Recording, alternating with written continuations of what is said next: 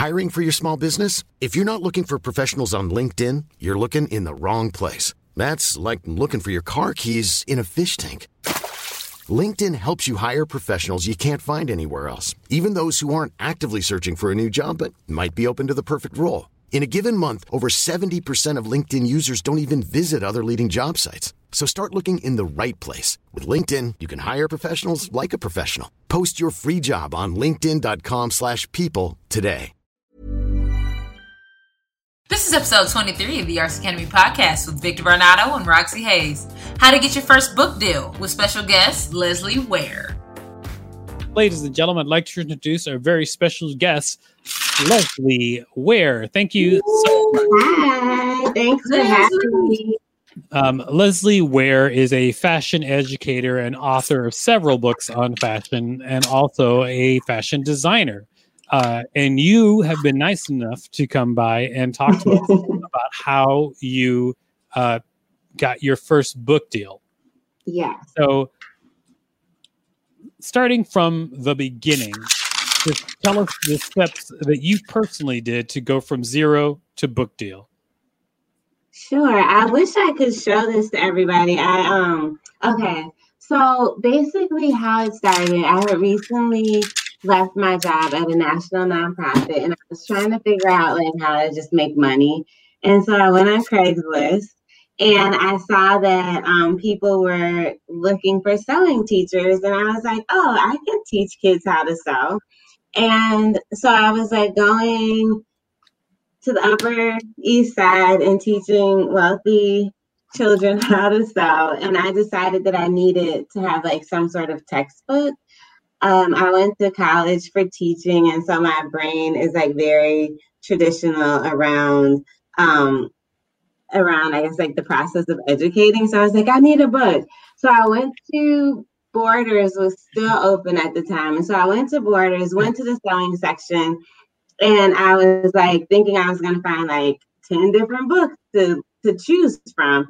And all the books that I found only had white children in them. And even though I was teaching white kids, like as a Black woman, like I just didn't feel good about like rolling up with a book with like only like white kids in it. Like I wanted something that was diverse. So I left with no books. And I was like, I guess I'm going to have to write it myself because I don't see it on the shelf. So while I was at Borders, I did write down a list of publishers who published the kind of book that I imagined myself writing. And so I thought whenever I get to the point of maybe seeing if I can find somebody to publish it, because I was thinking I would self-publish, at least I'll have a list to get started. So that was kind of like what sparked me writing the first book, which is So Fab. I think that's great. I mean, just to put it even in more blunt terms, you saw an underserviced market and you were like, well, there should be a book for this market. For this, Yeah. You saw people underserviced, underrepresented, and you were like, let's make a book for that. Exactly. So what I did next, and you really can't see it, but I have a friend who was an illustrator at the time. Her name was Tamika Blackett. And I had another friend who was a graphic designer. So I just started, these are like the first pages from So Fab. I just went home and I like started writing. And then once I got the first chapter written, I was like, hey, Melissa, hey, Tamika, can you guys illustrate and design a few of these pages for me so I can see like how it will look if we try to bring it to life. And so they were both like excited to do it. And we went down this process of laying out the first chapter. And so I had like all these spreads. And there's an event that happens in New York City every year around this time called Book Expo. So I figured out how to wiggle my way on the Book Expo. I was like, I'm here as a blogger. I want to check out the titles that are coming out in fashion so I can write about them. So they gave me a press pass. And once I got inside, I had the spreads in my list of publishers that I got from Borders. And so I just started hitting all of those booths first. Yay, so fab.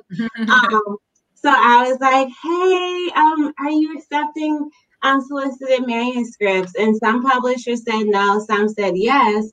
But my number one choice of a publisher, which is Lawrence King, who published my first 2 books, looked at the spreads and they said, we think you have something.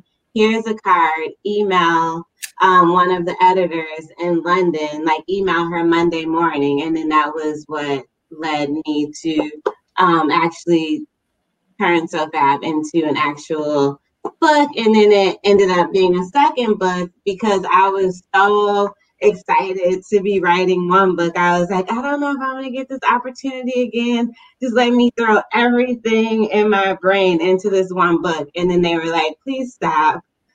Like, you're doing too much. We think you have 2 books here. Would you mind if we gave you another book deal? So that was how like the first 2 books were born.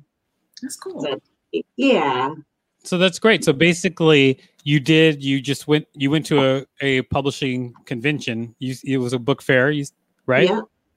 And which is very similar to, I would think, going to panels to meet editors. It's the same. It's a very similar thing. You just went there and you tricked your way in the door. Yeah, because I didn't want to pay. I had just left my full-time job, and it's like $150 to just get in. Right. And so I was like, I have a blog called The Creative Cookie. And yeah, I tricked my way in, and they said yes. Well, that's still, if you do run a blog, a lot of people don't even know that things like that are accessible to them. Oh, yeah, I do that all the time. Oh, yeah? Lying. Yeah, because they just let you in, and you can get to a lot of different events by just saying that you're press and the blog was press. So you didn't technically lie, Leslie. You are technically press. I did, and I was shopping for books. Sorry, it's really loud. Yeah, so we're gonna wait for this. I guess whoever it is, or maybe helped them. Sure. Anyways. So now during that process, when did you actually hear the police again? During that process, when did you actually get an agent? Okay, so I do everything backwards because that's just sometimes the way you have to do it. So I wrote Lawrence King, like we started the process and that must have been June. And so after I worked with like the commissioning editor, she was like, okay, like you need to change this. Like, are you open to having a new illustrator? Which really broke my friend's heart. And I was so sad. But I was like, sorry, girl. They're like making me go with somebody else. They thought some of the content or some of my ideas were like a little too old for like, because the publisher Lawrence King is in London, and so they like some of my ideas, like I wanted to have this section called Industry Party, and it was like all about careers in fashion, and they were like, this book is for kids, like kids shouldn't be thinking about careers. But I'm like, people have been asking me since I was 4, like, what do you want to be when you grow up? But I guess it's like not that way in the UK. So I had to like adjust some of my like ideas. So it took probably from June until I got the book deal in December, because I remember it was around my birthday. So it took about 6 months for us to like massage it to get it to a place where both of us were happy. And so then they sent me this contract and it was 12 pages long. And I was like, I don't know what any of this means. I don't have any money to like hire an attorney. Like I was still just kind of figuring out like how to be myself full time and like not have a traditional job. And so one of my friends, Tanisha, just kept saying, girl, you need to get an agent. And I was like, how am I going to get an agent? Like, who's going to want to represent me? And she was like, well, you got a book deal already. Like, you've done what the agent is supposed to do. So now you should just be able to pick any agent that you want. And that's kind of what happened. So I got the agent after I got the book deal. And then that person is still my agent now. but I just like emailed like a bunch of people who I knew who had written books, including a lady whose book party I had crashed like a few months earlier. And then she was actually a lot of parties. Like I crashed Fashion Week parties, book conferences. I'm still crashing parties sometimes, but now I kind of get invited. But yes, I crashed a book launch in September of the year that I got my book deal. And so that author was the one who led me to my agent now, who I'm still with. All right. Well, that sounds awesome. Yeah, but having a book deal definitely makes it really easy to get an agent. And I love my agent.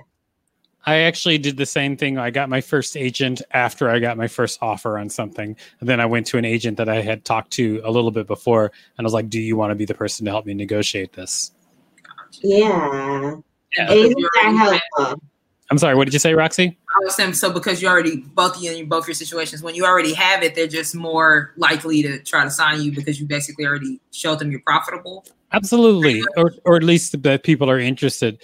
Although, I mean, I got to be honest, like I love working in entertainment and I love art and I love making art. I hate the schmoozing and I hate the marketing that is part of art. I mean, I have to learn about it and I have to mostly team up with people who do the marketing side better than I do because that's not the part that I enjoy. So a lot of times, for instance, I've talked about this before, but like when I started stand-up comedy, a lot of the people that I started with like rose really fast in stand-up comedy, even though we were at comparative levels of like being funny and being well known at the time because they were more willing to do the marketing side and go out on the road and do all that stuff. And I just wasn't. And so our careers took different paths. So, but that's totally fine with me because I know I don't, I know why it happened and I wasn't willing to do that thing, which could change it for me. So I don't like the marketing side. So often I will try to get my own thing going and then have people come to me wanting me rather than me kicking the door down with my tenacity. Yeah. So yeah, that's interesting. I have a question for Leslie real quick. Yeah. So ask away. When you sell the party crashing thing, because I'm more like Victor, I'm more like, hey, I want you to see what I'm doing and want to join it. But I also understand like the schmoozing part is important and I need to do more of that. So like I've heard different people say like what you were saying, like you crash the party, you just kind of go and mingle and talk to people. How do you initially crash it? Like do you just like pop up like, yo, what's up? I'm here. Or like you do the press pass thing? Like that's the part I'm like, how do I get in to the places where the schmoozing takes place? So this particular party, so yeah, I guess it depends on the party, but usually like I'll say, hey, I'm a blogger, or like that's like people aren't like so into blogs anymore, but like 10 years ago, 9 years, 8 years ago, like blogging was like really kind of hot. I mean, I guess I think it's coming back, but I would just a lot of times like say like, hey, I'm a blogger, or hey, like I'm with this like magazine, because I used to do some work with like a few magazines too. And then people like if you got on the right outfit or like I don't know, I have like weird glasses all the time. Like I think it's just been about like looking like you fit in, and then they will just like let me in the door.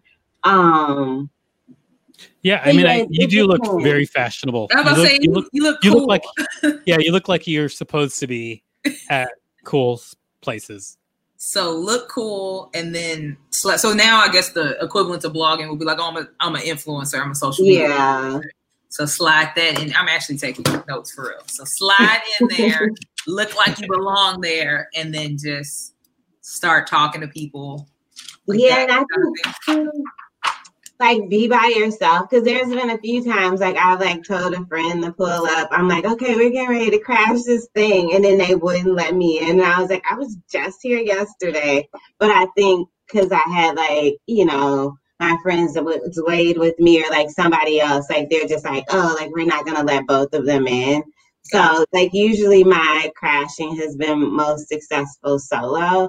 And then like once I get in, I'll like text somebody and be like, oh, like I think you can come like meet me at the back door or something. But usually it's better to do that kind of thing by yourself too, because then you can like move freely and like meet the people you want to meet.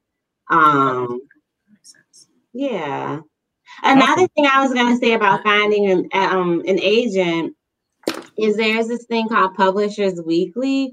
I don't know if you guys have heard of it, but I have, yes. Yeah, in that publication, it's kind of like Media Bistro for finding an agent. You can see like all the book deals that are happening and like what kind of advance the people are getting and then who the agents are who are responsible. So a lot of times, like when people say they're looking for an agent, I often suggest like getting a subscription to Media Bistro, even just for a month, so you can just kind of comb through it and like see like what's happening in the industry.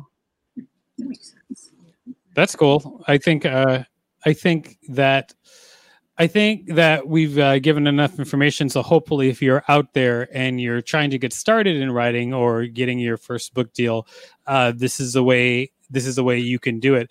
There's obviously a lot more. Like you can learn how to make a book proposal, which I'm sure we'll do an episode on in the future, because I'm actually making a book proposal myself right now. So once I'm done, then I'll share exactly everything that I've learned along the process. I know that Leslie, you've made several book proposals yourself, so maybe you'll come back for that episode if you wouldn't mind. Yeah, I would love to. Wonderful. Awesome. Well, thanks a lot. This has been the Alt Academy podcast, the Alt Arts Academy podcast.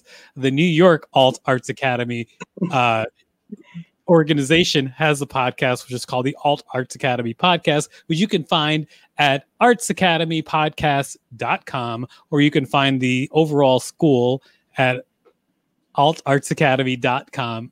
I should just put these on the screen so I can just say them. But you know what?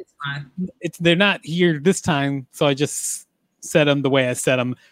Deal with it. We're actually going to have some new classes coming out. And by the way, if you join our Facebook group for students, you can get a free full-length class once every 2 weeks. We teach a live full-length class for free. We just taught one on how to start your own web series, where we just took you through the steps of going from zero to at least getting your web series started or getting enough information so you know how to start out your web series. We're going to do more next week. In fact, next week we'll probably announce what the next class is, because we're doing it every other Saturday. Thanks a lot, everybody. Thank you for having me. Bye. Thank you, Leslie. You're the best. Make sure to visit us at artsacademypodcast.com.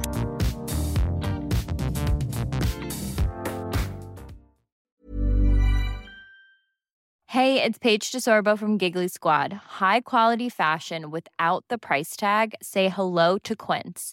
I'm snagging high-end essentials like cozy cashmere sweaters, sleek leather jackets, fine jewelry, and so much more. With Quince being 50 to 80% less than similar brands. And they partner with factories that prioritize safe, ethical, and responsible manufacturing. I love that. Luxury quality within reach. Go to quince.com/style to get free shipping and 365-day returns on your next order. Quince.com/style.